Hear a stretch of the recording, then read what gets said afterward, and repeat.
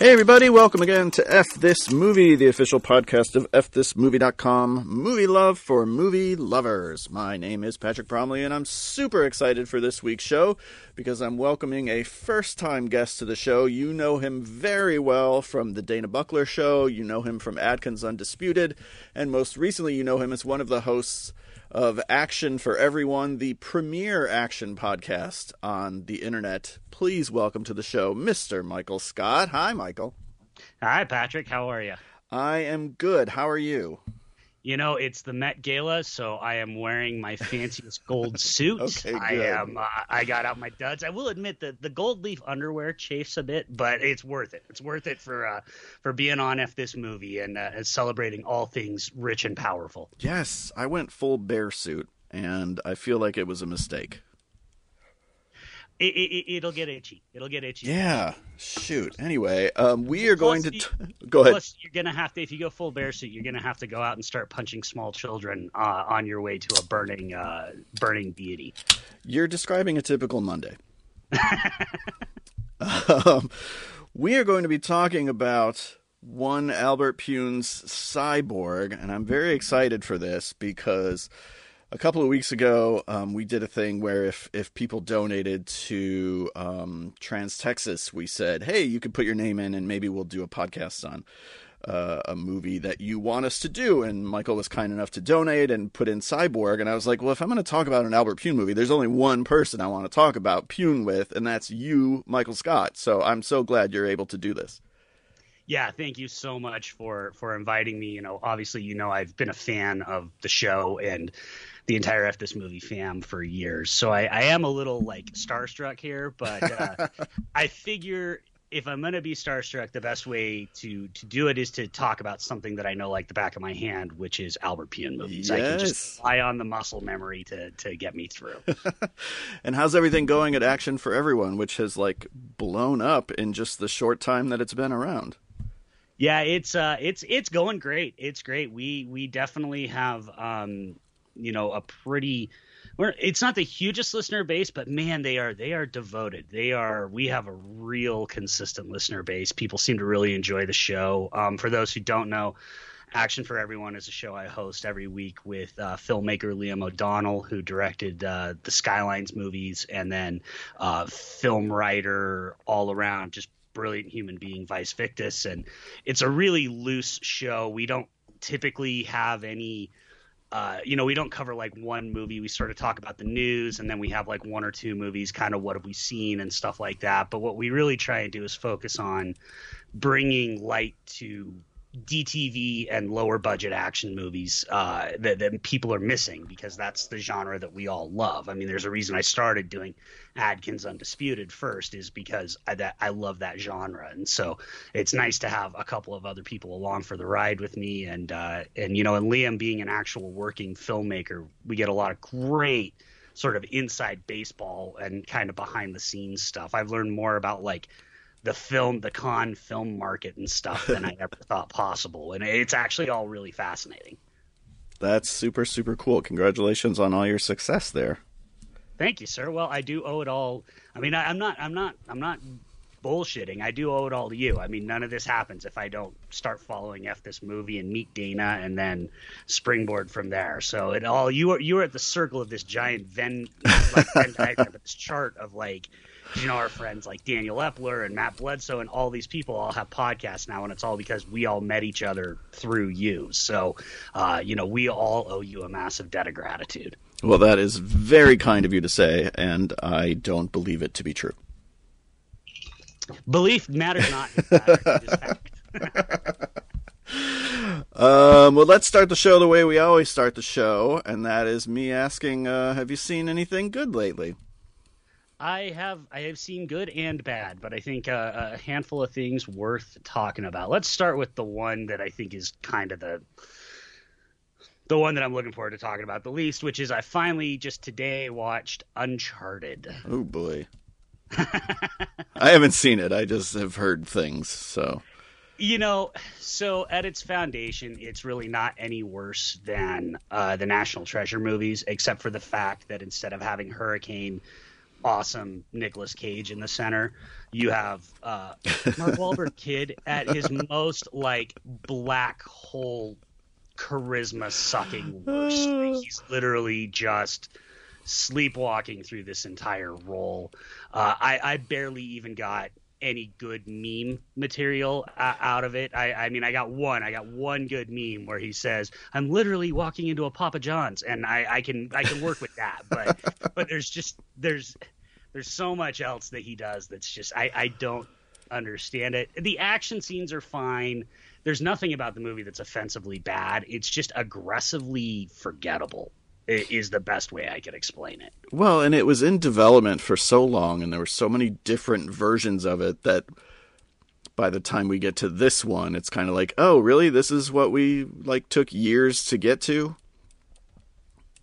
Yeah, it's really kind of crazy when you look at the people that were attached to it. You know, at one point, David O. Russell was going to do it. I remember that, yeah. Yeah, and Sean Levy was going to do it for a while. And your boy. Yeah, my boy. And that was actually running through my brain as I watched it.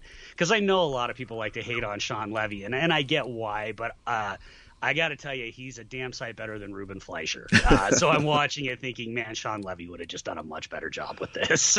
So he might have at least gotten, because one thing you can say about Levy is he usually gets pretty good performances out of his actors, so he might have actually gotten something out of Wahlberg. Tom Holland's fine.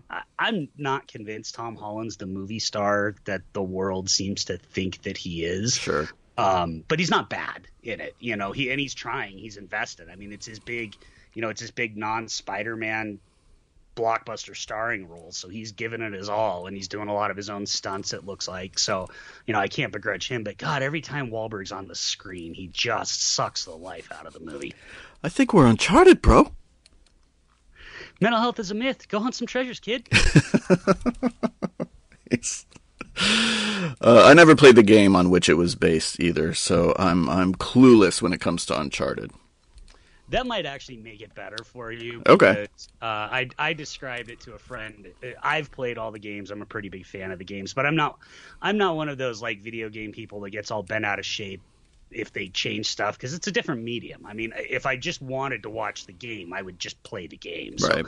That didn't bother me so much, except for the fact that it looks like somebody watched a YouTube video of somebody playing the game to write the script rather than actually just writing the script. Like, there's these set pieces that are in it that feel like they're there because they're like, oh, it's Uncharted. We have to have Tom Holland doing parkour, or we have to have all these things, but they don't really feel like they're sort of logically flowing from the movie. They're just kind of there. They're almost like weird Easter eggs is the best way I can describe it, which is not really how you want the narrative in your movie. It's like one of the highest grossing movies of the year, so it's doing pretty well, I guess. Maybe it's early yet. It's just now May, so I'm guessing that by the time, you know, the year is over, it will not be in the top 10, but I could be wrong. Yeah, it all kind of, I guess, you know, who knows how any box office goes now. But right, exactly. Certainly, I think Sony's got to be, you know, pretty happy with it. And so I would expect that a sequel is probably going to be forthcoming. A sequel announcement's probably going to be forthcoming if one hasn't already been announced. And it'll be, I don't know. It's fine. It's a Sony movie, and they've got the exclusive contract with Netflix, so it is going to go to Netflix at some point. It feels like a Netflix movie, like it feels like a Netflix original, so okay. That's like home for it. I certainly could not, in good conscience, encourage anybody to pay the $20 to watch it on VOD that I did, but you know, I suffer for my podcast, and we appreciate it because I will just be waiting for Netflix. That is the wise decision. Did you see that other? I haven't seen it yet. The Mark Wahlberg one that was on Paramount Plus. What the hell was it called? Infinite, yeah. Oh my God. So now that, on the other hand, that one is like packed. I mean, it's terrible. It's honestly one of the worst big budget action movies I think I've ever seen in my life. But that one is packed to the wall with Wahlberg meme material. He is in Uncharted. He is so sleepwalking. You can literally see him counting his like paycheck and the beach house he's going to buy with this, or the new cryo chamber, or whatever the fuck Mark Wahlberg spent money on. He's giving it to the church, bro. Yeah, that's exactly it. Uncharted helped him make Father Stu. That's like what the whole time he's like, I can't wait until I'm done with this so I can go film Father Stu, kid. But Infinite, he is in like full, like most like Mark Wahlberg, hey bro mode, and I laughed my ass off the whole time I was watching it, because he is having Mark Wahlberg meltdowns. He's freaking out. He stops one like microscopic step short of saying "say hi to your mother for me." So in a lot of ways, Infinite actually has more fun, even though it's a much worse movie, and I can't recommend anybody watch it at all. Our good friend James Coddington, the Tony Scott guy, he watched it after I watched it, and I think it broke him. It literally broke him. He was DMing me as he was watching it, just having a meltdown and questioning reality as he knows it. So it's definitely watch Uncharted first. It's a better movie by any measure. All right, good to know. What else you got? So one of the other ones that I watched a little earlier this week is somehow I have. Do you ever like Mandela effect, that you've seen a movie and you're absolutely positive you've seen a movie and you've even formulated an opinion on said movie? You go to rewatch said movie and you're like, oh shit, I've never even seen this. I don't know what I was thinking. That was me this week with 13 Hours, because the Michael Bay Benghazi movie, because we even talked about it on Action for Everyone, and I was like, I don't remember anything about it, but I remember not really liking it, and Liam and Vice both loved it. So I'm like, well, all right, I'll rewatch it. Yeah, no, I've never seen that movie. I had no idea why I thought that. But that being said, hey, new Michael Bay movie this week for me, and I got to tell you, Patrick, because I remember you and Adam, I think, talking about it when you were talking about Ambulance. Man, it's terrific. It's really, really good. It's actually up there with Ambulance for me in terms of Michael Bay movies. There's so much about Michael Bay doing a Benghazi movie that just feels gross on so many levels. But he avoids all of it because, and we've talked about this on our show before, that the thing with Bay is, he loves soldiers, but he does not love the military. He does not love the power structures and the systems that send all these guys out there. Very much a theme, I think, that runs through Ambulance as well. And this is all about that. He has no interest in the politics of how Benghazi came about. What he's interested in is that for, 48 hours or however long it was, these 6 guys tried to keep 25 people alive against a continuing onslaught of, a siege, essentially. And from that standpoint, man, it is just a gangbuster action flick. I mean, it is Bay, I think, at his best. A lot of the shaky cam stuff that I've heard people complain about Ambulance, that none of that's there. Everything's clear. It looks gorgeous. John Krasinski and especially James Badge-Dale are just terrific. I really don't know how I Mandela affected, A, that I had seen it, and B, that I didn't like it, because it's an absolutely ridiculous position for me to take. This is still the only Bay movie that I have not seen. And I think it was because I had that same opinion of like, oh, that just sounds gross. I think I'm going to avoid that. Even though I'm down for John Krasinski action hero, but I was not prepared for Michael Bay doing Benghazi. But your recommendation has absolutely convinced me to check it out. Yeah. I really was surprised at how much it's not gross. I mean, right. It's still a Michael Bay movie, so it's still gross, and it does have also the always great Pablo Schreiber, basically owning every role he's in, just like he does in Den of Thieves. He's just absolutely terrific in this too. So the acting alone, I think, makes it kind of a must watch. And then you throw Bay doing just terrific action. It's a movie where a lot of it takes place at night, and Bay lights everything so well that you never lose any sense of what's going on or anything like that. So yeah, I definitely think it's still. I know when last year when One Shot came out, which I'm the Scott Adkins One Shot, which I'm a big fan of, a lot of people were like, I don't know if I feel like watching movies about soldiers in this day and age. And I totally respect that. And that's a perfectly reasonable take to have on the movie. If that is a problem, then, it's not going to be for everybody. But in terms of if you're worried about it being this super jingoistic, hoorah, basically Ben Shapiro type movie. It's not that at all, I don't think. I think it's just very much a story of a bunch of soldiers just trying to get through a couple of days and keep people alive. So it works like effectively as that. What was the Clint Eastwood one on the train? Oh, yeah. Do you know what I'm talking about? That was like the same thing that I skipped that one for the same reason. The 316 to Paris, or what the hell was it? Something like that. I have 310 to Yuma stuck in my head. And obviously I know it's not that, but I can't. The 1516, I think, to Paris is what it is, because I think it was in European time. But yeah, I know exactly what one you're talking about. And the 1517, we were off by one to Paris. Damn it. And that was another one that I skipped. And I remember the big hook on that one was like, no professional actors. These are real soldiers. And I was like, I don't know how I feel about that. So I also have not seen that one. But I totally want to check out 13 Hours.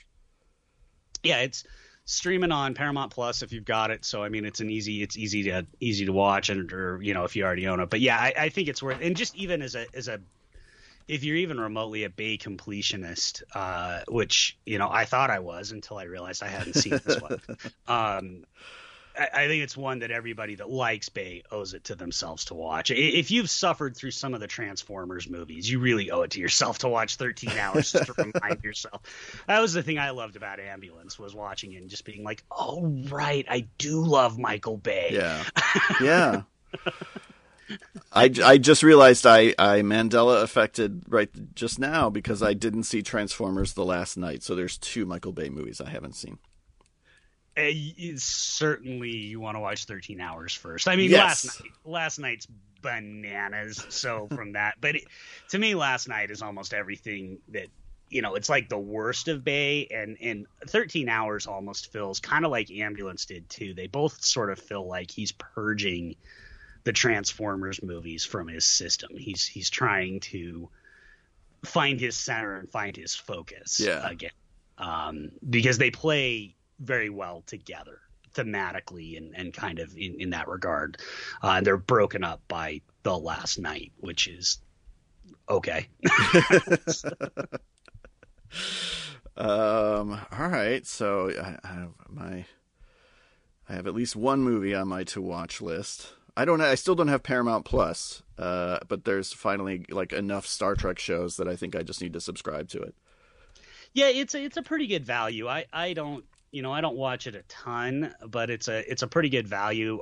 They've got the new Halo show, which, again, speaking of Pablo Schreiber, is entertaining enough. It's one of those. I do this a lot, like most people do with streaming services. You subscribe for a month or two, and then you drop it, and then you pick it back up. Or, more realistically, you forget to drop it. Right. And then, 6 months later, you're like, oh, shit, I just gave Paramount like $50, but whatever. But there's enough. They've got a pretty good selection for me, they got a pretty good selection of action movies. They got some good Jackie Chan movies on there and stuff. So nice. It's worth checking out, I think. Okay. Yeah, I absolutely need to. All right. You've sold me. What else? So the last one that I think I want to talk about, and I did talk about it on Action for Everyone, but I kind of want to bring it up here because I think it's important. It's an interesting movie to talk about, which is I watched the new Barry Levinson movie, The Survivor, on HBO Max. All right. You remember when like a Barry Levinson movie would have been a big freaking deal and not something I found out about the day before it dropped on HBO Max? I think I only knew Barry Levinson directed it because I saw you tweet something to that effect. Like, how did I not know there was a new Barry Levinson movie that just showed up on HBO Max? I would never have known he had anything to do with it. Yeah, no, I had no idea. I actually saw Matt Zoller Seitz's review. He posted his review on RogerEbert.com and tweeted it out, and I was like, "What the hell is this?" And I'm like, "A new Barry Levinson movie with Ben Foster, and it's a boxing movie set during the Holocaust?" And like, I'm just finding out about this now. So yeah, so I came home Friday after work and immediately dove into it, and it's a far from perfect movie, but it's got obviously a very decent sized budget. And Levinson's he's directing it like he's a kind of rejuvenated. Like, I feel like his time in TV has maybe rejuvenated him a little bit, because it's got a lot of verve. It's a very straightforwardly shot movie. It's not going to be confused with a Michael Bay movie, but it just feels like it's directed by a much younger man. For those who don't know, the plot is Ben Foster plays this based on a true story, this guy named Harry Haff, who as a Polish prisoner, as a Polish Jew in a concentration camp, he's taken under the wing of this Nazi played by Billy Magnuson, the incredibly punchable Billy Magnuson, and is forced to basically fight other Jews essentially to the death in boxing matches so that Billy Magnuson can make money on the side. And then when he escapes from the camp and the war ends, he tries to make a go of it as an actual professional boxer, culminating in fighting Rocky Marciano. It's a heavy movie, but Levinson kind of keeps it light because he blends this sort of Holocaust drama with this sports drama, with this sort of Rocky-esque sports drama, because he flashes back and forth to the camp and then to like Ben Foster training and stuff like that. And I mean, it's got Danny DeVito and John Leguizamo in it, and it's just a tremendous cast. It's not perfect. It's not a movie that's necessarily going to blow you away, but it is, as we always, as you always talk about, I talk about all the time too. It is an honest to God, mature movie for adults. Yeah. With a big budget, an incredibly talented filmmaker. I personally think Ben Foster is currently one of the best in the business in terms of actors. I think he is just always terrific, and at a minimum always interesting to watch. Sometimes he goes a little over the top, but he's always interesting to watch. And so to me, it's like, even though the movie's not perfect, it's good, and it's something we should, people should be checking out, because everybody always says they want these kind of movies, and then you literally have one being beamed into your living room, and a lot of people are just not even going to watch it or not even going to pay attention to it. Yeah, I mean, do you think part of that is just that we're all victims of content overload to the point where we don't know when these things are showing up? I think it's twofold. I think one, that is absolutely 100% true. I mean, I'm like, I can't keep up with everything. But two, these streaming services, they do not promote their shit to save their lives. No. I mean, if this had been if this came out 20 years ago, this would have gotten a December release. It played TIFF. This is a TIFF movie. This is a Toronto International Film Festival movie, and it would have played TIFF. It would have gotten a December release. There would have been a huge marketing blitz for it, a lot of four-year considerations, Barry Levinson for Best Director, Ben Foster for Best Actor. Whether the movie is that good or not, it still would have been that, and people would have had buzz about it, and people would have been thinking about it and stuff. And instead, I find out on Twitter on Thursday that this is dropping on Friday on HBO Max, and I think that's the problem is, this stuff just flies under a lot of people's radars because these streaming services are really bad at marketing. And even if they are good at marketing, they only market for like a week. Right. Netflix only markets their shit for like a week, and then they move on to the next thing, and so stuff just gets buried. Which is why I wanted to bring it up, because I do think it's a movie that people should check out. I think it's not perfect. I think to me, it's a solid like 3.5-star movie. It's an Oscar bait movie that doesn't quite hit it, but it's riding on the shoulders of Ben Foster. And again, a new Barry Levinson movie. Watch a new Barry Levinson movie. Like, it's a new Barry Levinson movie. Yeah, it's, as much as we all feel overloaded by not just content, but by like voices, trying to drown each other out, I appreciate people like yourself, because how else would I have known that this movie existed? How else would I know that I'm supposed to watch it? Like, I'm thankful for podcasts and for some social media, like filtering out some of the noise and pointing me in the direction of some of this stuff, because the streaming services themselves certainly aren't doing it. Yeah, no, they're not. You spend, I spend all this time kind of diving through stuff just because that's part of what we have to do on our podcast is I have to keep up because so much action stuff just goes straight to streaming now. So I'm always keeping up on it.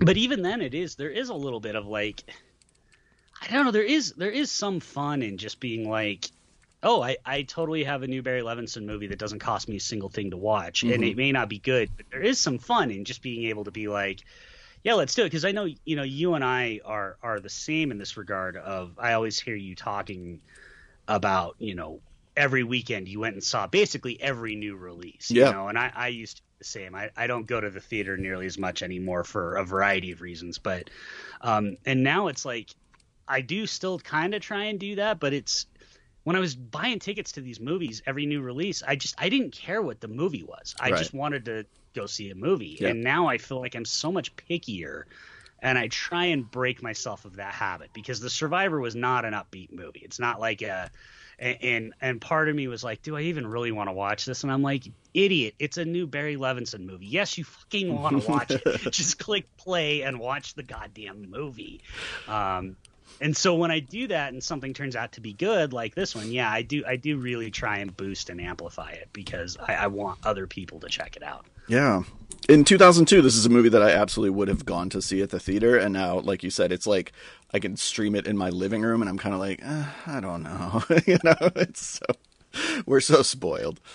It's so counterintuitive, right? But I'm the exact same way. But it is so counterintuitive, like because there's so many other options. It's like, do I watch this movie on HBO Max? Do I watch the new thing on Netflix? Do I subscribe to Paramount Plus and start watching one of the 8 new Star Trek shows? Do I click over to Shudder and watch Joe Bob that I missed on Friday? Do I choose one of my thousands of Blu-rays? It's like in 2002.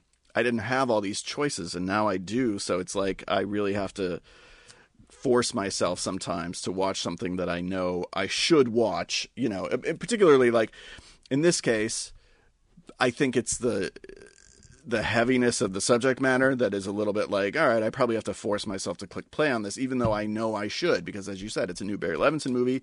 It's got Ben Foster. It's good. There's all these reasons why I absolutely should watch it. I just will have to force myself a little bit. Yeah, that's how it's one of those movies that it almost, again, the thought of watching it almost feels like homework, but it's not homework. The movie flows much more gracefully than that. But yeah, I hear what you're saying. It's one of those things too, where because there is so much, I don't know if you're this way, but I find myself when I don't like a movie now, I used to go to the theater and I'd watch a movie and I didn't like it. I'd be like, well, that sucked. But whatever, on to the next one, right? Mm-hmm. Walk out to the lobby, buy a ticket for whatever the next movie is. And now I actually start to get kind of mad because I'm like, my time is limited and there is so much shit that I'm so mad I just wasted 2 hours on whatever this may be. That I didn't enjoy, or if you're like me and you watched a certain 3-hour recent comic book movie twice, mad that you wasted 6 hours watching something that you didn't like, and I have to remind myself to not do that because the fun is the experiment, the fun is the journey, and sometimes it's going to be a miss. Sometimes you're going to watch something and it's just not be great. Sometimes you're going to watch Uncharted and have to deal with Mark Wahlberg hunting treasure, kid. But it's fine. That's the game we play, and I always have to remind myself of that. But I have to remind myself, too, that when I have something like The Survivor, I should watch that and not feel bad or guilty. I should be happy to watch something like that. Right. Because I watch so much crap so often, you know? Yeah, I recently spent 60 minutes watching Attack of the 50-Foot Cam Girls, so I know where you're coming from. At least it was only an hour long. That's the best I can say about it. It's my boy Wynorski, right? It sure is. You know, I am long on record as thinking Deathstalker 2 is one of the funniest, greatest movies of all time. But boy, he's made two good movies, that and Chopping Mall. I think that's it. Yeah, but boy, howdy, yeah, does Wynorski make a lot of bad movies. Yes, like unwatchably bad. And now it's barely a movie. Whatever, we don't need to talk about Attack of the 50-Foot Cam Girl. The people at Full Moon were nice enough to send me a screening link, and I thought I should watch this. I write a column about Full Moon movies, and then I was like, I'm not going to write about this one. Yeah, that's actually something I took from you, and we try and do on our show is there have been several weeks where we've all planned on talking about a movie, have watched it, and have gone, no, we're not going to talk about this, because especially for Liam, because, you know, as a working filmmaker, it gets real dicey if he starts talking shit on movies, sure, right? Because he never knows whether that filmmaker or that producer is going to be listening. So, but I always take that from you too, of like, no, I don't need to spend time shitting on a movie. I think the worst we got was the Johnny Strong, Marco Zaror movie Invincible that was absolutely terrible. And the only reason I talked about it was because I knew our listeners wanted to see that movie. And so I sort of felt obligated to let them know it's not good. Like, save your money. Don't rent it. But that was the only reason I even talked about it. I didn't want to spend too much time just shitting on it. Right. Speaking of shitting on a movie, I finally saw The Batman. You teed that up very nicely just a moment ago. Well played on my part. This is an instance where I didn't get out to the theater to see it because it came out the weekend of F This Movie Fest, and then we all got COVID, and then some other stuff came out that I wanted to see, and I knew it was coming to HBO Max at a certain point, and I finally was just like, I'm just going to wait and watch it on HBO Max. And I did, and I can't for the life of me, this is an instance where I'm just really second-guessing myself, because the movie didn't really work for me, and I keep finding all these excuses. I keep thinking like, well, it's because I watched it at home on HBO Max instead of in the theater. Well, it's because I'm a little burned out on Batman movies and like just telling this story over and over again. Well, it's because obviously I can point to like, it looks good, it's well shot when you can see what's in the frame. The score by Michael Giacchino is awesome. I like the cast, even though I don't necessarily love what everyone's asked to do. Zoe Kravitz for me was probably the standout. And I'm trying to figure out why this movie didn't work for me when I've seen so many people champion it, not only as the best Batman movie, but one of the best movies of the year. And I'm curious to hear your thoughts, because I kind of know how you feel about this movie.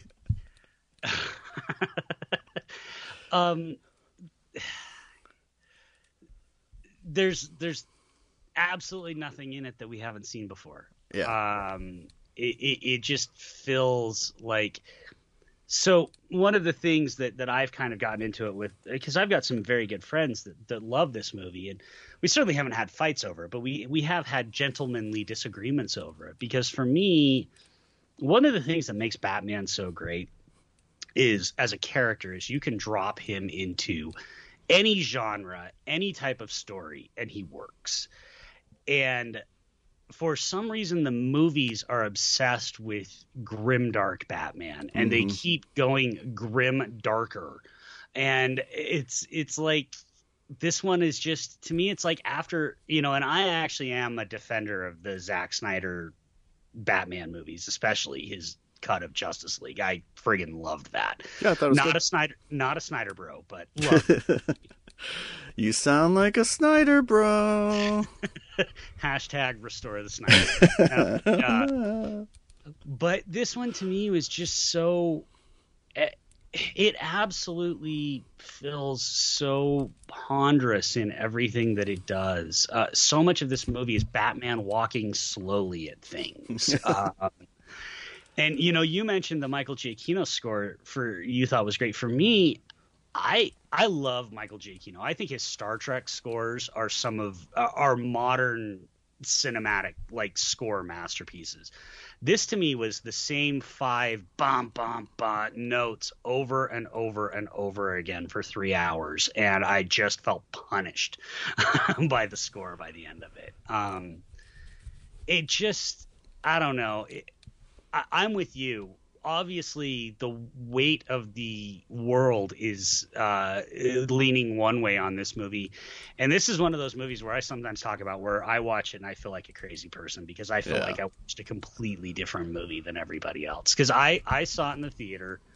I got up 3 times during the movie, twice to pee, once to go outside to further my disgusting habit, and which is my new rating system for movies is my DART schedule. How many smoke breaks do I have to take during a movie? But then when it dropped on HBO Max, because my wife Kelsey didn't go see it with me in the theater, when it dropped on HBO Max, we watched it again, and I liked it better at home because it didn't feel so oppressively long to me. But I still, all my same complaints still apply. I don't understand what this brings new to the table. And one of the things everybody says, oh, it's nice to see Batman be a detective again. He doesn't detect shit in this movie. He is behind the 8 ball from minute 1 and never catches up in this movie. This is not the world's greatest detective at all in this movie.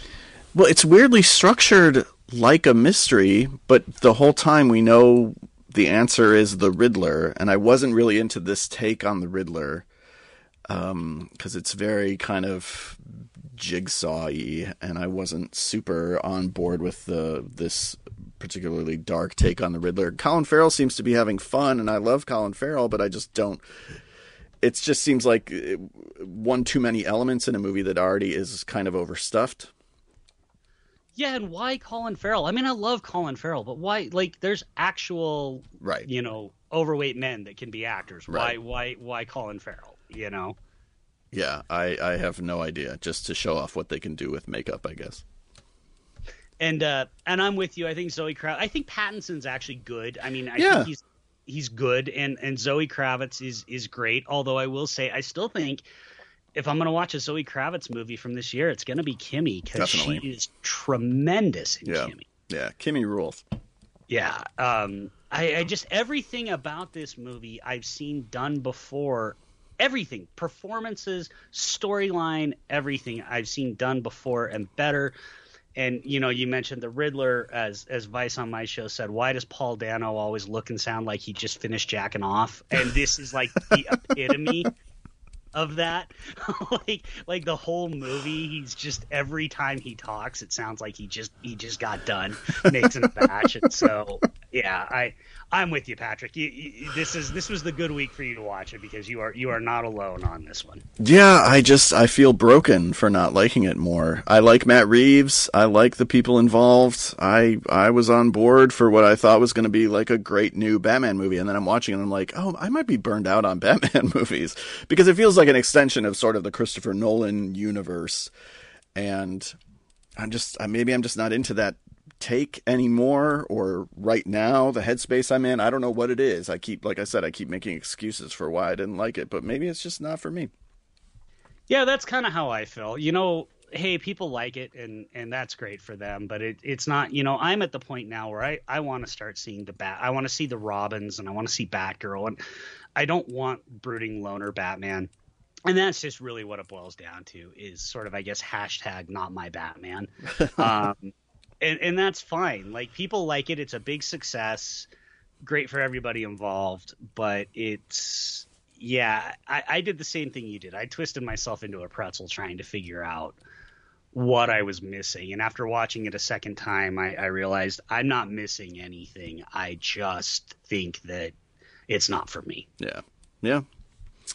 I also saw one of my most anticipated movies of the year, and that is The Unbearable Weight of Massive Talent. Have you had a chance to see that yet?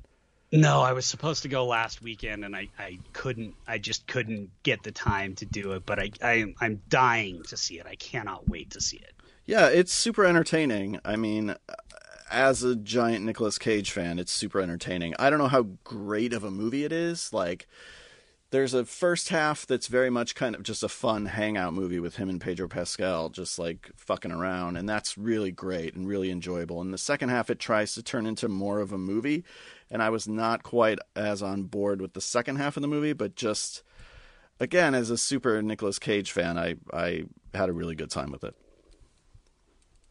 I mean, that's the thing, right? It's a Nick victory lap, and boy, does he deserve it. Yeah. So, I am, as you know, I am maybe the world's biggest Firebirds fan. So, you are, in fact. And so I am with you on the Nicolas Cage love, and so I do want to see it. At this point now, it's been out a couple of weeks. I'll probably just wait for VOD, but I'm very excited to actually check it out, because I'm not going to see it next weekend because new Sam Raimi movie, so right. that takes priority. But yeah, no, that's. I was actually really interested in your thoughts on it because I know Nick's your favorite actor. Yeah. And so if my dad always used to say this about action movies to me. If I liked an action movie, he might like it. But if I didn't like an action movie, then he was guaranteed to hate it. I feel that way about you with Nicolas Cage movies. Like, I might not agree with you on ones you like, but if you don't like one, then I know there's no chance I'm going to like it. So I'm glad to know that this one is a positive for you, even if it doesn't totally work. Yeah, it's just I hate to reduce stuff to like I had fun, because I feel like a lot of times that stops the conversation because you can't argue with somebody's sense of fun, but like I really did enjoy myself watching it. I can critique the movie all I want, but I truly just don't even feel like it because I'm like, no, why would I want to take away the enjoyment of watching Nicolas Cage fuck around for 90 minutes, Yeah, no, absolutely. That was kind of how I felt when I went to go see Everything Everywhere All at Once. I went into that one with my teeth bared a little bit because I was not a Swiss Army Man fan. Me either. And the damn movie won me over, and I could still complain about stuff in that movie, but it's like, why rain on that parade? Right. Right. Besides, it demonstrated that audiences want multiverses. That's all anybody wants now is the multiverse. We're all about the multiverse, Patrick. In fact, right now there is a multiverse version of you and me that are talking about I don't know, Jet Li's The One or something. Ooh, it just is. I like that movie. Wait, no, I don't like that movie. Do I like that movie? I confused it with Unleashed for a second. It depends on what multiverse you're in. Oh yeah, good point. And there's a multiverse where you like it and a multiverse where you don't. The One does have Carla Gugino. And there's a rule that any movie with Carla Gugino is better than any movie without Carla Gugino. So I am 100% pro The One, so I'm going to agree with you. I'm also 100% pro Carla Gugino, so I am going to agree with you on all fronts. I haven't seen The One since the theater, to be fair. It is the most 2000s movie that's ever taken out. I am due for a revisit. But let us move into our discussion of Cyborg here at the 42-minute mark. I'm excited to talk about this movie. This was, I think, my introduction to both Albert Pyun and Jean-Claude Van Damme in 1989, because I will blaspheme right now and say that I'm not much of a blood sport guy. I'm not much of a kickboxer guy. Cyborg was my jam. I was like, oh, this is my movie and this is my guy. And I believe it was my first Albert Pyun because I can't think of what he would have made before then that I would have seen. This was the first one that I had big access to. And of course, I mean, the backstory on this movie is crazy. Canton wanted to do a sequel to Masters of the Universe. Then they were going to do Spider-Man, and both of those fell through, but they had already put something like $2 million into sets and costumes. And so they had Albert Pyun, basically they gave him a weekend to write a script, for a movie that would use those sets and those costumes, and he came up with a movie called Slinger, which was then later recut into Cyborg by Van Damme and Sheldon Lettich. Both of us watched both versions of this movie. That's how dedicated we are to talking about this fucking movie. That we both watched Cyborg and Slinger. How did you come across a copy of Slinger, if I can ask? So there's actually a new, relatively new Spanish Blu-ray. For years there was a German Blu-ray that's gone out of print, but there's actually a relatively new Spanish Blu-ray set that is basically the Shout Factory remaster of Cyborg. It's got all the same special features and stuff, and then that German blue of Slinger. So the really hatcheted together version. Yeah. All in one set. It comes with some really nice lobby cards or postcards and stuff. I got it on eBay for like $30, $25-$30. Nice. And I think it's region free. I can't remember. I've got a region free player, so I didn't pay attention, but I think it actually is region free. But yeah, so that's how, because I had wanted to see Slinger for years, and I never pulled the trigger on that German blue, and I missed the window where you could get it free from Albert's website, and I never pulled the trigger on that German blue, and then it went out of print, and I was like, damn it. And then I saw this new Spanish blue, and I was like, oh shit, well, I'm just gonna, when you reached out to me, I'm like, well, fuck, I've got to watch Slinger now. I can't come into this unprepared. I was fortunate enough to see a theatrical screening of Slinger a couple of years ago, early 2010s, I guess. They did, here in Chicago, they did an Albert Pyun triple feature. They showed the Slinger cut, then they showed the director's cut of Nemesis, and then they showed Road to Hell, his Streets of Fire sequel, and Albert was there in person with his wife Cynthia, and they were working the merch table, and he was taking video of the whole thing. This was 6 months maybe before his diagnosis, and I bought a triple feature DVD from his wife of Slinger, Nemesis director's cut before that was widely available on that MVD Blu-ray, and then Mean Guns in proper 2.35 widescreen. Oh, you son of a bitch. I know. It's like a prized possession of mine, believe me. So that's how I was able to see Slinger, and watching it today, which was probably only the second time I've watched the Slinger cut. It's almost impossible to really comment on because, as you said, it's so pasted together that it's like barely a coherent movie. Yeah, I mean, it really, I had somebody when I watched it, because I was tweeting about it as I was watching it, and I had somebody ask me what the differences were, and I'm like, how do you even start? Because every 10 seconds, I mean, every shot, every scene is edited differently. Right. Like it's narratively, it's actually not that different of a movie. It's pretty similar, but the shot selection, the angles, the things that they do, it's happening constantly throughout the movie. And so you can't really just say like, oh, well, there's this whole extra subplot or there's this or that. It's kind of like, nah, it's a different movie, man. You just need to watch it. Right. But it's an unpleasant watch because of how it's, you're going from really pristine, at least on the version I have, you're going from really pristine 1080p remastered Blu-ray footage to VHS footage and back and forth, sometimes 10 times in a minute. And so it's pretty punishing on the eyes to watch, I think. My copy looks like shit the whole time, which is nice. It is in the wrong aspect ratio, so it's in 2.35 when the movie is not in 2.35. And there are some differences, like the pirates are Satan worshippers in the Slinger cut. There's no plague. They're trying to restore electricity, like power.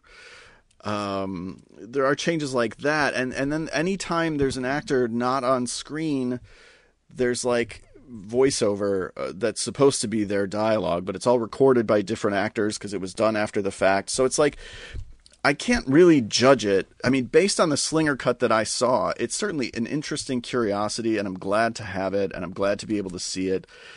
I wish that Albert Pyun had been able to complete his vision in 1988, 1989, and that was the version that came out. But between the two, I will say I kind of prefer the theatrical cut of Cyborg. Yeah, I do like the Slinger score. I think the Slinger score with, I am drawing a blank on the composer's name, but it's Tony Ripperetti, baby. Yeah. You know, and he worked with Pyun all through his career. Yeah. I really like that Slinger score. The Flesh Pirates being Satanists did nothing for me. The thing that I do like about Slinger is I like I think the ending, you know, I guess spoilers for both Cyborg and Slinger. Yeah, that's all right. The ending where, you know, it's a much darker ending. Yeah. And then it ties into the Nemesis, you know, it ties it into the Nemesis universe, which if you know, Pyun made this, he kind of took his Nemesis script and sort of hatcheted it into Cyborg when he got the opportunity to make Cyborg, and then kind of redid Nemesis. And so the fact that it ties it into the Nemesis universe, I enjoyed. But I'm with you. I don't. If we could have seen Slinger in 1988 or 89 and seen what the movie actually looks like, right? It would be one thing. But there's really no way to say that the theatrical cut isn't better. I mean, Slinger's barely a movie. It's a curiosity. Exactly. Yeah. So yours has that weird Terminator ending also? Yep. It okay. does. And then, with the promo for coming soon, Cyborg Nemesis, that unfortunately we never got because of Albert's health issues. But right. That's how it ends. Oh boy, it's something. I did not remember that as I was watching it today. I was like, what the fuck is this? And then I remember, oh right, this is the tie-in to Nemesis. So was this your introduction to Albert Pyun as well?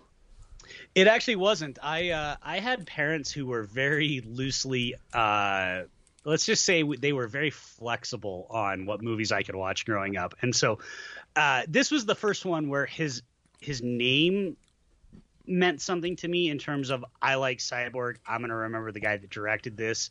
But I actually saw The Sword and the Sorcerer probably way too young. So that would have been my first Albert Pyun movie. And I loved it. But at that point, when I saw The Sword and the Sorcerer, I was too young to even know the directors were a thing. And when Cyborg came out, that's when I started paying attention to directors' names, because it's like, oh, if I like this movie and this guy directed this movie, I'll probably like this. You know, I remember that was one of the reasons I was excited to see Kickboxer 2. Is I was like, oh, hey, it's the guy that directed Cyborg. It's a sequel to Kickboxer, but it's the guy that directed Cyborg, so I'll probably like this. And I did. But so it was really The Sword and the Sorcerer. But this was the first time that Pyun was a name that meant something to me. Okay. Side note, we live in a crazy world right now, because today I was writing a piece about heavy metal. And I was reminiscing about all the years that I couldn't see heavy metal. It was like my brother had a bootleg because it was not commercially available, I'm assuming because of music licensing. And now there's a 4K of heavy metal, and you just brought up The Sword and the Sorcerer, and now you can watch The Sword and the Sorcerer in 4K from Shout Factory, and it's like, what a glorious time we're living in where Albert Pyun movies are getting 4K restorations. Yeah, it's unreal, right? Like, it's absolutely unreal to me. And yet so many of his movies are still completely unavailable. It's a weird best of times, worst of times, because we got that great Shout Factory version of Cyborg that looks beautiful, and 88 Films in the UK basically used that same master for their version. We got the 4K of The Sword and the Sorcerer. Yeah, we still can't fucking see Radioactive Dreams legally. I once every 6 months I tweet to Vinegar Syndrome, just hoping that they'll get their hands on it, especially once they got into the MGM vault. I was like, well, surely Radioactive Dreams is forthcoming now, but still nothing. Yeah, and the other one for me that just burns me to no end is Heat Seeker. That is one of my absolute favorite Pyun movies, and I'm holding on.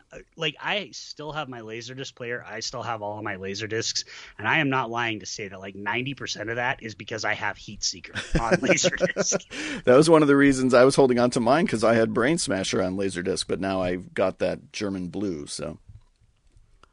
Yeah, I need to pick that up. I saw when you got that, and I'm like, damn it, I need to get that one. It's good.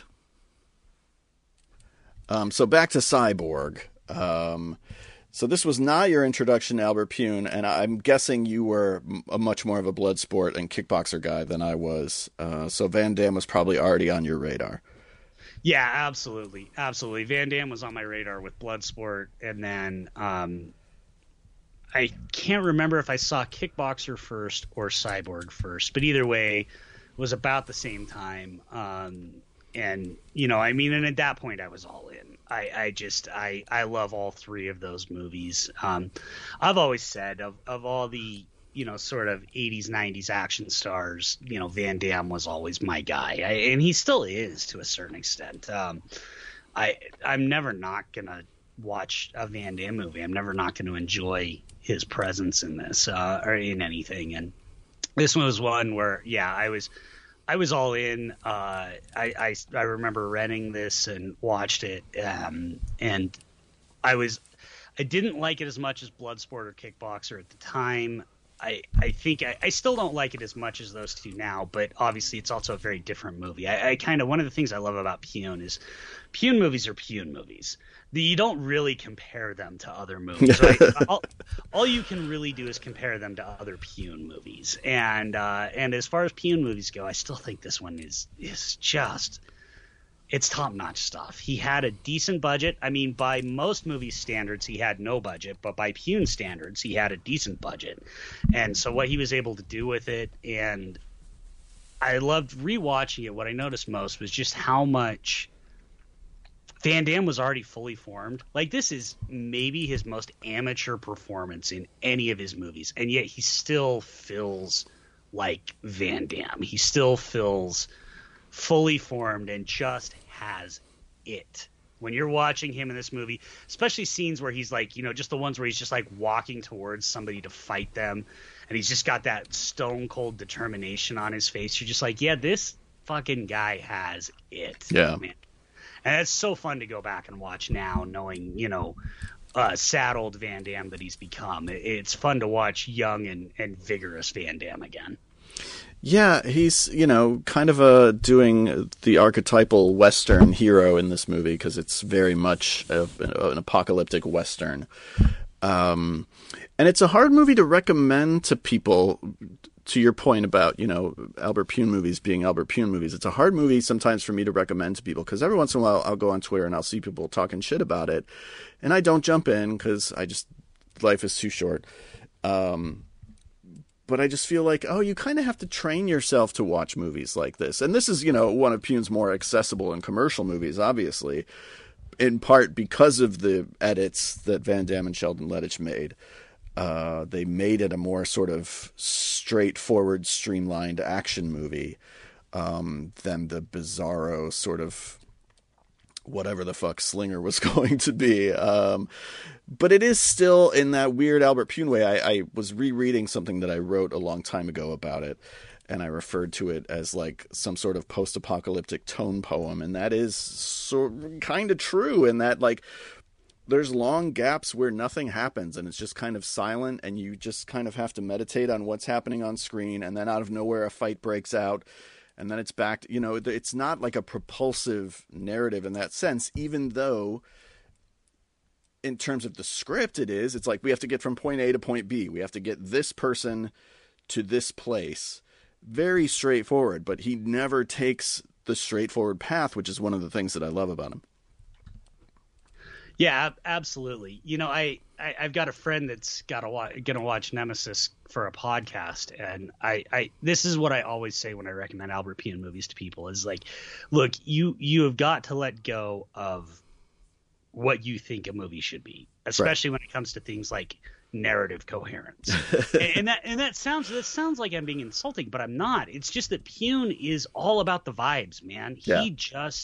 He fills, and his movies fill, and you just have to sort of sit back and let that wash over you as you're watching them. And like you said, this is one of his most accessible. You know, you start getting into some of his later stuff like Nemesis 4, you're just like, yeah, I'm just gonna pretend that I'm watching a fever dream. But I think but that's what sets him apart. That's what makes him so interesting here, is because he's also so spot on at spotting talent and hooking talent up. I mean, he makes Van Damme look incredible in this movie. He makes Olivier Gruner look incredible in Nemesis. Like he knows how to hook his stars up. And he's also, I tweeted out that shot, the shot of Van Damme doing the splits right before he kills Best of the Best 2, Ralph Moeller. And that fucking shot has stayed with me since 1989, man. That thing is gorgeous on so many levels. Everybody complains about how flat MCU movies look and modern movies look. And it's like Albert Pune's out there doing that 30 years ago, you know, just making something look amazing. And so it is one of those things where you have to – I love that you said that. You have to train yourself to watch his movies. But once you're on the vibe with him, man, there's so much joy to be pulled out of this one and so many of his other movies that you know, they really are a treat. He's a special filmmaker, I think.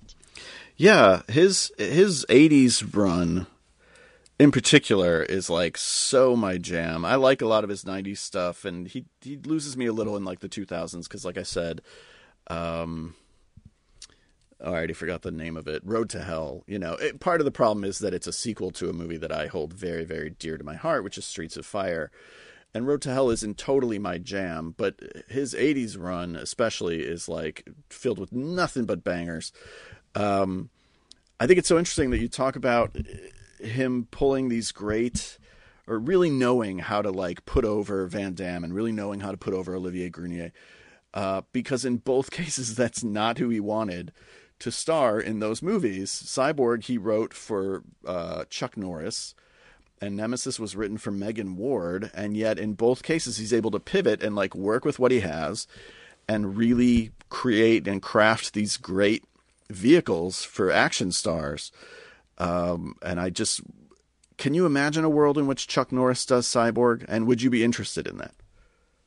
I would absolutely be interested in a Megan Ward Nemesis. Oh, me too. But I would not actually be interested in a Chuck Norris Cyborg, because especially if it's, you know, one of the things that I noticed on the rewatch this time is obviously one of the high points of the movie is the crucifixion scene. As I said, Cyborg, the movie that asks, what if Jesus could just kick his way off of the cross? But the way Van Damme, I mean, that scene is ridiculous in all the best Albert Pune ways. But the way Van Damme like very few actors scream as well as Van Damme does, and Pune really gets the most out of his screaming as the cross is breaking and he screams "Fender!" You know, I'm just like, God, this is a movie star making performance, and this isn't Van Damme doing it; it's Pune getting it out of Van Damme. Yeah. Chuck Norris, though, no, thank you for that one. And that's not even a dig on Chuck Norris. I don't think that movie that's a very different movie than either Slinger or Cyborg. Yeah, I mean, I'm not a much of a Chuck Norris guy anyway. He's got a short list of movies that I enjoy, but it's pretty short, and most of them are made for canon, to be honest. Yeah, I love Van Damme in this movie. I think he lends, you know, the whole thing is also meant to be sort of this weird rock opera. And he's got kind of a rock star thing, whether it's just the spiky hair or his youth, that I don't think Chuck Norris would lend to this movie. Yeah, no, definitely. I love that he's got the frosted tips in this one, the like reddish frosted tips throughout it. Like he just looks cool in this movie. He looks like a rock star. I mean, that's the perfect, you know, and one of the things I love about this movie, of course, is that everybody's named after musical instruments, like Gibson Rickenbacker. What a great, you can't, I would retire if I made a hero and I came up with the name Gibson Rickenbacker in a rock opera post-apocalyptic martial arts spectacular. I'd fucking retire. I'd be done. It's never going to be as good as this. And that's what kills me, is that Albert Pune continues to get all this shit for ideas like that. Or, you know, again, he's working with a limited budget, so it opens with that matte painting that is maybe the most obvious matte painting ever committed to screen, and I love it. I'm not saying that in a bad way. I still think the stop motion effect when Pearl removes the wig, kind of all in one move of the camera, I think that's an amazing shot. I think that's so cool. But I get that there's people who are like, oh, that's obvious stop motion. That looks like shit. So that's one of those reasons why I say, like, you kind of have to train yourself to be able to look past some of the budgetary limitations. I think people like you and me embrace that kind of stuff because we love the ingenuity of it. And we love, that Albert Pyun is working with limitations and yet finds a way to transcend those limitations in really creative and cool and kick-ass ways. I get that not everybody's able to see that, but I kind of wish they could. Yeah, no, I mean, that's absolutely, I loved that was it 2 years ago, 3 years ago for your birthday that you programmed Nemesis and we all watched it? Yeah. And I loved watching everybody have these very interesting reactions of like, what the hell is this? But then when the action goes off and you got Olivier Grenier, sliding down a hill, John Woo style and stuff like that, it is, I'm with you. I wish people could understand what Pyun. I've always argued this. I actually think when it comes to talking about movies, the degree of difficulty matters. Some people believe that a $1 million budgeted movie and a $200 million budgeted movie should be graded the same. And I can't subscribe to that because degree of difficulty matters. And yeah, maybe you don't get the best acting or the best special effects, but like that, you mentioned that Pearl Prophet scene where she's pulling her wig off and it looks terrific. Yes, it's very obviously fake, but that doesn't matter. Just embrace how it looks. I watched this week, speaking of, not to derail us too much, but speaking of the Batman and the scene of the Batmobile coming through that exploding truck, which is a good scene in that movie, probably my favorite scene. But I also watched Gary Daniels' Rage earlier today, where he drives an actual truck through an actual bus, and it's for like the catering budget of the Batman. And so to me, degree of difficulty does matter. If the acting's not perfect or whatever, I want to see that there's ingenuity here. And Pyun is always being creative, always being inventive. And the handful of times he got an actual budget, I'm thinking in particular of Dangerously Close, man, he kicks out just gorgeous fucking movies. Yeah. Yeah, no, that movie is great. It's very frustrating to see something, and again, I haven't seen the movie, so I'm going to talk shit about a movie that you brought up earlier. Something like Uncharted that has seemingly limitless resources, and then to kind of phone in something that's like, okay. I would much rather see somebody. I remember when I was in a band years ago with my friend Doug, there was a band. Doug's brother was friends with these guys, and they were in a band called Butt Gravy. And he said the greatest thing about Butt Gravy, he said, it's great to watch them play because they always play at the edge of their abilities. And I was like, I don't know what that exactly means or what that sounds like, but I'm fascinated by that concept. And I think that's every Pyun movie. Like, he is always directing movies at the edge of his abilities, and he continues to get better. His budgets continue to get smaller, but he's always directing at the edge of his abilities. And I would much rather watch a movie where someone is doing that than watch Uncharted, which is just like, we had lots of money to throw at the screen. We couldn't bother to go film in practical locations, so here's a green screen sequence, I would much rather see a matte painting than a green screen any day, and that's just personal preference. That's not me throwing shade at green screen.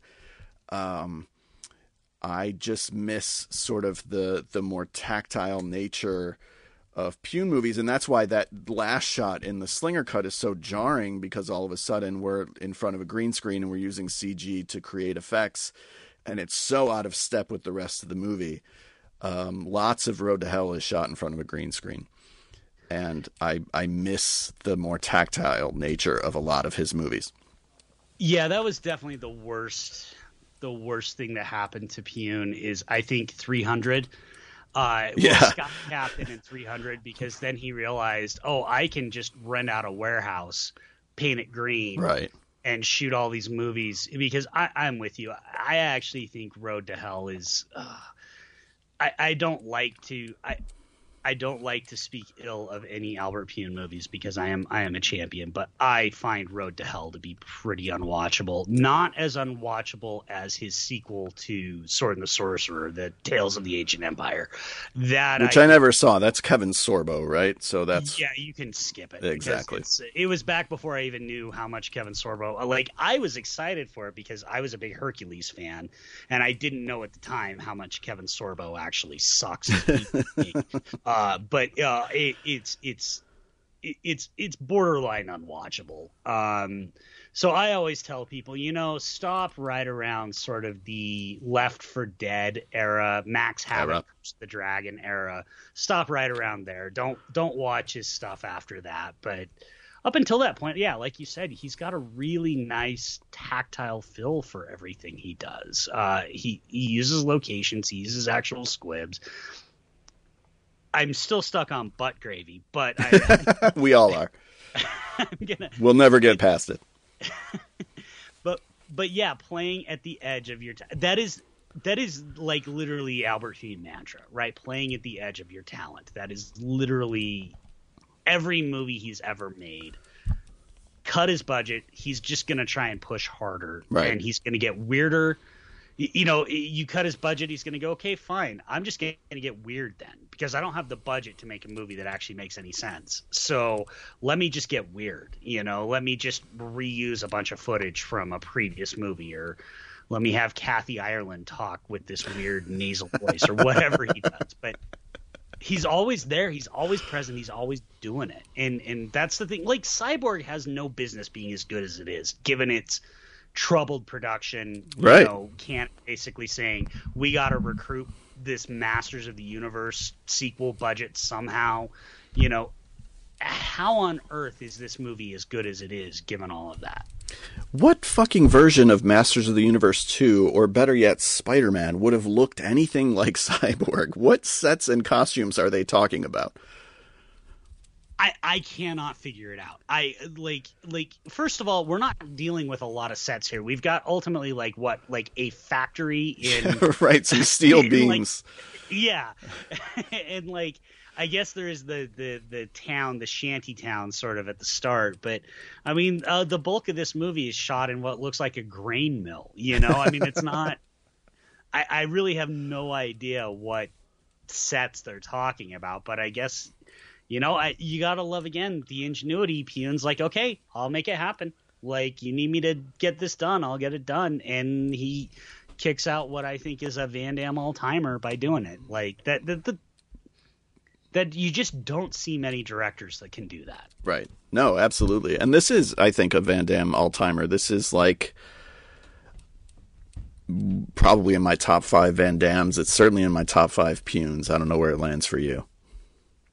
So I actually wrote Bulletproof Action a couple of years ago, did a celebration of Pune, and they asked a bunch of us action guys to, submit our list, and they compiled them all together. And I ultimately put this, I wrote blurbs for each of my top 5. I ultimately put this at number 1. If I'm listening to my heart, I still think Radioactive Dreams is probably my favorite Pune, because I think that's everything that he does at his best. But I put this number 1 because I think it is an all-timer Van Damme movie.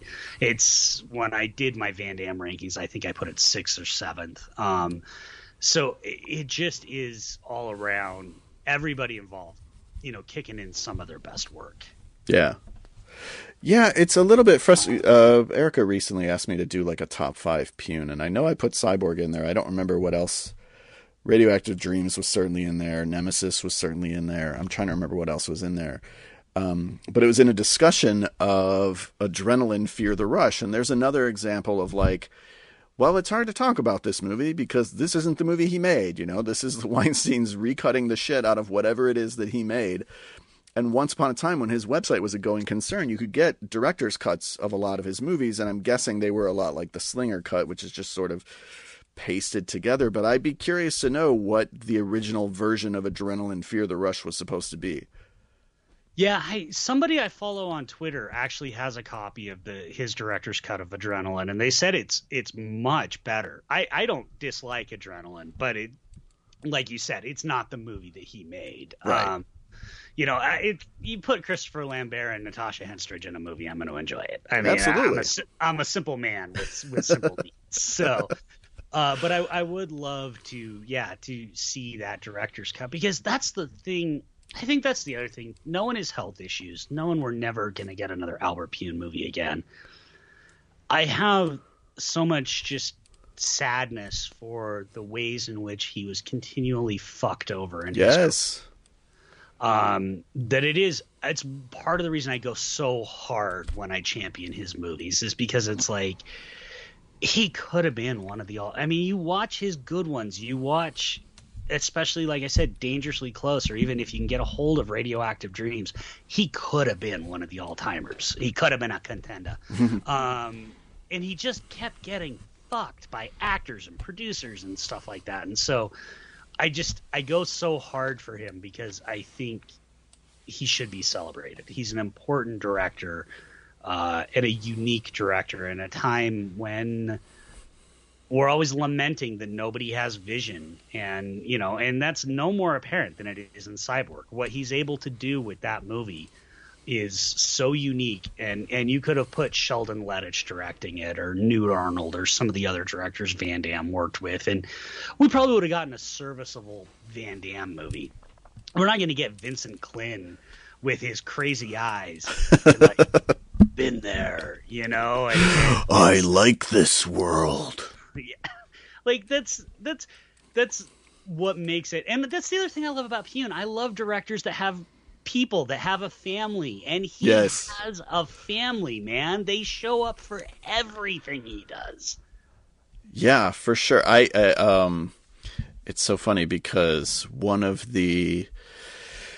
went to that triple feature, which was like sparsely attended and was so disappointing, because I would love, it's like, I don't think I realized how amazing that night was when I was there. And now I look back and I'm like, God, I wish I could relive it. I wish I could go up to him again and like say something more profound, because like you said, we're not going to get another movie from him. One of the people that signed my Cyborg poster was the editor of the movie, Roseanne Zingali. And she edited a handful of his movies, including one of my favorites, Vicious Lips. And the star of Vicious Lips came out to that screening, even though they weren't showing Vicious Lips, Drew Ann Perry. And I don't think she's ever made another movie. Like, she's like an extra in one of his movies, maybe even... Oh, shit, now I have to look it up. I feel like she maybe shows up in Dangerously Close or something like that, and then she's the lead of Vicious Lips. She doesn't show up in anything else. Anyway, so I'm like, I should have got a Vicious Lips poster signed by Drew Ann Perry. Oh, she shows up in a couple of his things, including some of his more recent things like Interstellar, Civil War. And she's supposed to be in Cyborg Nemesis, The Dark Rift. But she is in Dangerously Close. I was right about that. So she basically only has acted in Albert Pyun stuff, and she's great, and she should have a bigger career, but obviously wasn't interested in that. Anyway, my whole point of saying this is when I went back and reread the thing that I wrote about Cyborg several years ago, is when we did 1989 for F This Movie Fest. There's two comments. The first one is from @Hibachi Justice. Hey, I know that guy. and the second is from Roseanne Zingali, saying like, great piece. I'm glad somebody appreciates Albert and his Puniverse or something. And I'm like, what a family he has, that like the editor of this movie somehow finds this piece and takes the time to comment on it. I love that he has his company, Yeah, and that that carries through, because I remember when a few months ago when he disappeared, and it was really heartwarming to see on Twitter how many people were just like, all right, fucking find Albert Pyun, and like that's not nothing, right? Like I'm not some bigwig who knows a lot of people, but I I know a handful of actors, and I have certainly heard director horror stories. And there is no way that you get. How many movies has Tom Matthews been in with him? Like Right. 10? There's just no way you get that if you're not creating this family in this like warm family community, and people will just show up because you're Albert. Like they're not going to get paid shit. They're not doing this to further their career. They're just like, it's Albert. He's making a movie. Of course we're going to show up, know? Right. I mean, he's the only one that, as much as I don't like Road to Hell, he's the only one that got a Streets of Fire sequel off the ground because Pare's like, well, it's Albert. I'll be Tom Cody again for Albert. Know? I mean, that's not nothing. And for what it's worth, Michael Pare is giving it his all in that movie. I think Claire Kramer's performance in that movie is really good. Like, I'm with you. I don't love that movie, but there's still stuff to like in it. Think about, so we're talking about, this family, whether it's Tim Thomerson or whether it's Nicholas Guest or, all these people that show up again and again in Albert Pyun movies. We're talking about it the same week that, Justin Lin drops out of Fast 10, reportedly because Vin Diesel is such a nightmare to work with, So it's like you said, it's not nothing that this filmmaker inspires such loyalty in his cast when that's not always the case in these big budget Hollywood movies. No, and and they've announced today that Louis Leterrier is taking over that, and I mean that's all actually right. It's a smart choice. Leterrier is a good company man. He'll get out of the way, let the second unit do all their work. I mean, if what Universal wants is to just finish the damn movie so that they can be done with Vin Diesel, Leterrier is a great choice for it. But yeah, again, that's the thing. You got people flipping out over all these Fast and Furious movies, and it's like you got a star in those movies allegedly running directors off and running other major stars of the franchise off. Right, yeah. You do wonder how much Paul Walker kept everything in check, because certainly his loss has irrevocably shattered that series, in my opinion. And then here you got Albert Pyun making movies for, 2 pizzas, a 6-pack of beer, and $5. And he's got people dropping everything to show, you got Vincent Klin in all of them. You got Yuji Okamoto showing up all the time. I mean, it's just everybody wants to come back and work with him. And I love that. That makes me so happy. Every time I see one of his regulars show up in a movie, I get so excited, because I'm just like, yeah, these guys just love Albert. And that contrast that with Vin Diesel, where people, it seems like, can't, get far enough away from him. I don't care that his movies are weird or incoherent or stuff like that. They make me happy. They fill my heart with warmth. Yeah. And I wish more movies were like that, and I wish more filmmakers were like that, and I wish we were better at celebrating them when they are. Yeah, it's when he went missing for, it was only, a couple hours ultimately, I went into a panic, because even though I've done my best to celebrate him while he's alive, I immediately felt like, oh my God, like I didn't do enough, to like let him know how beloved he is by some of us. And I hope that somewhere he knows that and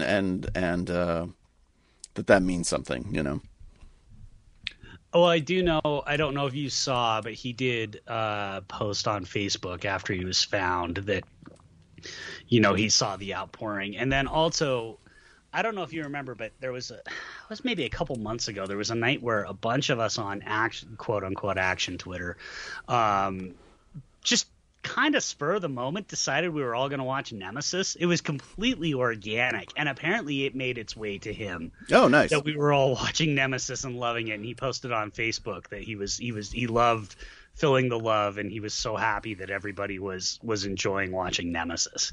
Oh, well, that's very cool, because again, that was another one that like he kind of got fucked over on. It's like, it's the story of his career. And that is, I'm so glad you said that, because that is, I totally identify with that in terms of like, one of the reasons why I have embraced him the way that I have, one of the reasons that he has become one of my guys is for that same reason, because he's such an underdog. And that's, it's one of the reasons Tobe Hooper is like my main guy, because like Tobe Hooper just got fucked over again and again in his career. Yeah, speaking of directors that got fucked over time and time again, absolutely. Yeah, and so there's going to be a soft spot in my heart for filmmakers like that, who persevere, who continue to make interesting, I think pretty fantastic movies despite always being up against the wall. And Pune is certainly fits that bill. Yeah.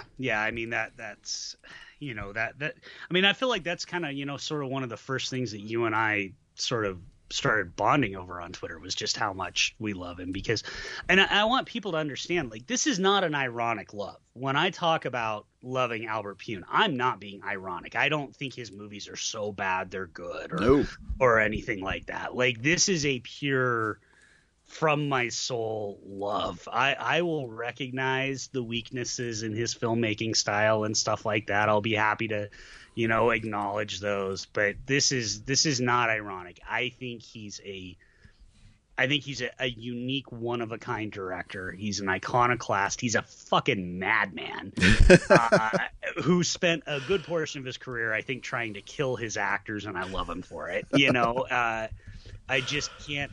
I can't not be down with that. Everything about him I love. I don't know if you remember your top 5 from when you did it, but do you have a top 5 that you can rattle off before we wrap up? Yeah.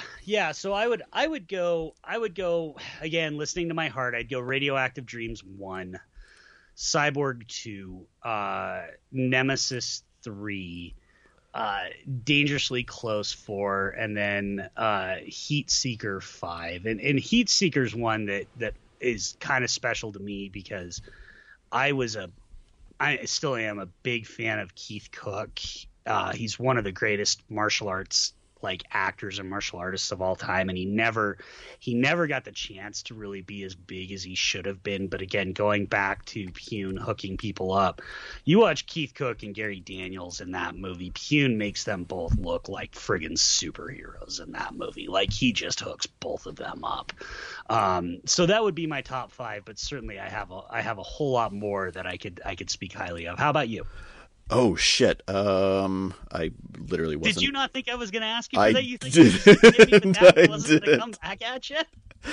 All right. So I think. Oh shit. Okay, I'm gonna put Nemesis first, because I just think it's such a good blend of like a movie that's almost commercial and then still a total Albert Pune movie. Radioactive Dreams second, Cyborg third,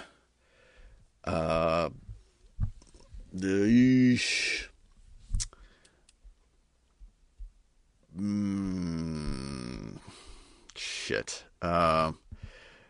Maybe Brain Smasher fourth, and then maybe Vicious Lips fifth. Which is a crazy choice, I recognize, but I just can't get over how much I love Vicious Lips. I like Vicious Lips a lot. I think it bogs down in the middle as a lot of... Oh, big time, yes. Right. But, that's what's funny about doing this top 5 is we both left off friggin' Mean Guns and Kickboxer 2. Yeah, right, exactly. That's how many bangers he's got. Is like most low-budget directors... Mean Guns is your number one, 100%. And I didn't even think about putting it in the top 5, even though I love it. I mean, I think it's tremendous, but he's just got banger after banger, man. Yeah, I left off Doll Man, which I really enjoy, and that's him working with my beloved Full Moon. I'm less enamored with Arcade, even though I think it's really interesting. I fucking love... Oh my God, what's the one with the rocket-powered wheelchair? Rutger Hauer in the rocket-powered wheelchair. Oh, Blast? Blast, yes, thank you. Blast, I love Blast. Blast is amazing. Blast is so much fun. We could easily make another top 5 of alternates with movies that are just as much fun. Yeah, because I'm scrolling through. Nights is great. Nights is his wuxia movie, right. that. I have a bootleg of Nights that's not like in the greatest condition. That's the only way I've seen it. Again, I think seeing some of these movies properly restored would change my estimation of them. I agree. One that I like that I think is a bit interesting that gets overlooked a lot is 1997. He made one with Carrie Lowell called Down Twisted. Yeah, that is kind of a not a full blown action movie, more of like a little crime movie that I think is I haven't seen it in years, but I remember thinking it's a lot of fun. It's a really enjoyable watch. It was streaming on Amazon Prime for a couple years under an alternate title, and I don't remember the alternate title, but that was the last time I saw it. Do they list the alternate title on IMDb? Son of a bitch. I don't think they do. It doesn't look like it. Yeah. Area, it doesn't look like it. Well, and that's the other thing again with his movies getting so screwed is the rights are all messed up for so many of them, and his really good ones, because he also has an incredible ear, so a lot of his really good ones have incredible soundtracks like Radioactive Dreams, and they get held up by music rights, which is why you don't get good stuff. The other day I heard Blood and Roses on the radio, and I can't hear that song without thinking of whatchamacallit. Oh my God, it's late for me. Because now Dangerously Close. Yeah. I was trying to remember. I'm like, when is it in? Because I do admit that the music in Dangerously Close and Radioactive Dreams sometimes blend over because they're so close in like soundtracks. Yes, and he was making them around the same time, and that 80s run though is like untouchable. Yeah, I know. I was gonna say I feel bad because I feel like we didn't talk a ton about actually Cyborg. We didn't. But who cares? I mean, the whole point was to talk about. I wanted you to talk about Cyborg because I wanted Pune, and then you asked me to be on. Like, we're just gonna end up talking about Pune. Yeah, yeah, which is good. And again, I hope we've given people some recommendations, some movies to seek out. Some of these are available on Blu-ray, like Ticker. Jesus, not Ticker. Ticker's not on Blu-ray. I even like Ticker. I know he had a horrible experience on that, but Blast is available from MVD. Crazy Six is on Blu-ray, which I don't totally love. Crazy Six, I think it's worth seeing. But some of these, an interesting Rob Lowe performance. I think it's interesting to see Rob Lowe try and be a gruff, tough guy. But some of these, like Mean Guns and like Radioactive Dreams, like desperately need a good Blu-ray because I think it would really change how people feel about those movies. Yeah.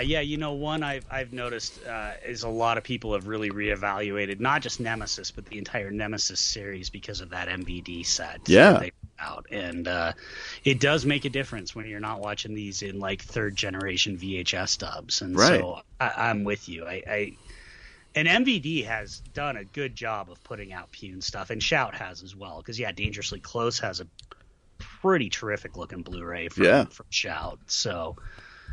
But Shout Factory, Vinegar Syndrome, Kino, I don't care who. Radioactive Dreams, guys, come on, get on it. Get on it.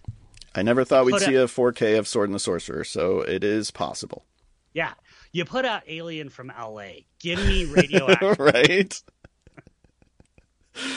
Well, Michael, thank you so much for coming on the show and geeking out about Albert Pune with me. Where can people find more of your stuff? So you can find me on Twitter and Letterboxd at Hibachi Justice. You can find Action for Everyone on Twitter at A4E Podcast. That's the letter A, the number 4, the letter E Podcast. You can find the podcast on basically any podcast app of choice. We are everywhere. We technically have an Instagram, but I don't use it because I fucking hate Instagram. So I don't know. If this movie has an Instagram, I'm just like, I don't know what to put on there. Like, a picture of the movie we talked about? I don't know how to use it the right way, so we don't really use ours either. That's the problem. I like Twitter because I like that I can text. I can put words in. With Instagram, you've got to tie it all to a picture. Right. And it just is a pain in the ass. So I never use it. So Twitter's the best place to find us. And then obviously, please check out the show. And you'll always find me hanging out on anything that you guys do here, like F This Movie Fest or gearing up for June Sploitation this year. So, oh my gosh, it's less than a month away. It's less than a month away. We should do an Albert Pune Day this year. I would totally be down with that. I think that's a great idea. Yeah, I do want to thank you last year doing a Scott Adkins Day and letting me write that Scott Adkins article for it. So that was awesome. Thank you for doing that. I do really appreciate that. Yeah. New episodes of Action for Everyone come out generally on Sundays, right? Correct. Unless something goes wrong, they 97% of the time they come out on Sundays. We record in the morning. I barely do any editing and turn around. I love that turnaround. Yeah, and then turn around quickly. So yeah, Sundays is when you can usually find us. Well, thank you again for coming on the show. This was a true pleasure. Thank you, sir. It was for me too. I appreciate it. We will talk to you guys next week. Thanks again, Michael. Thanks.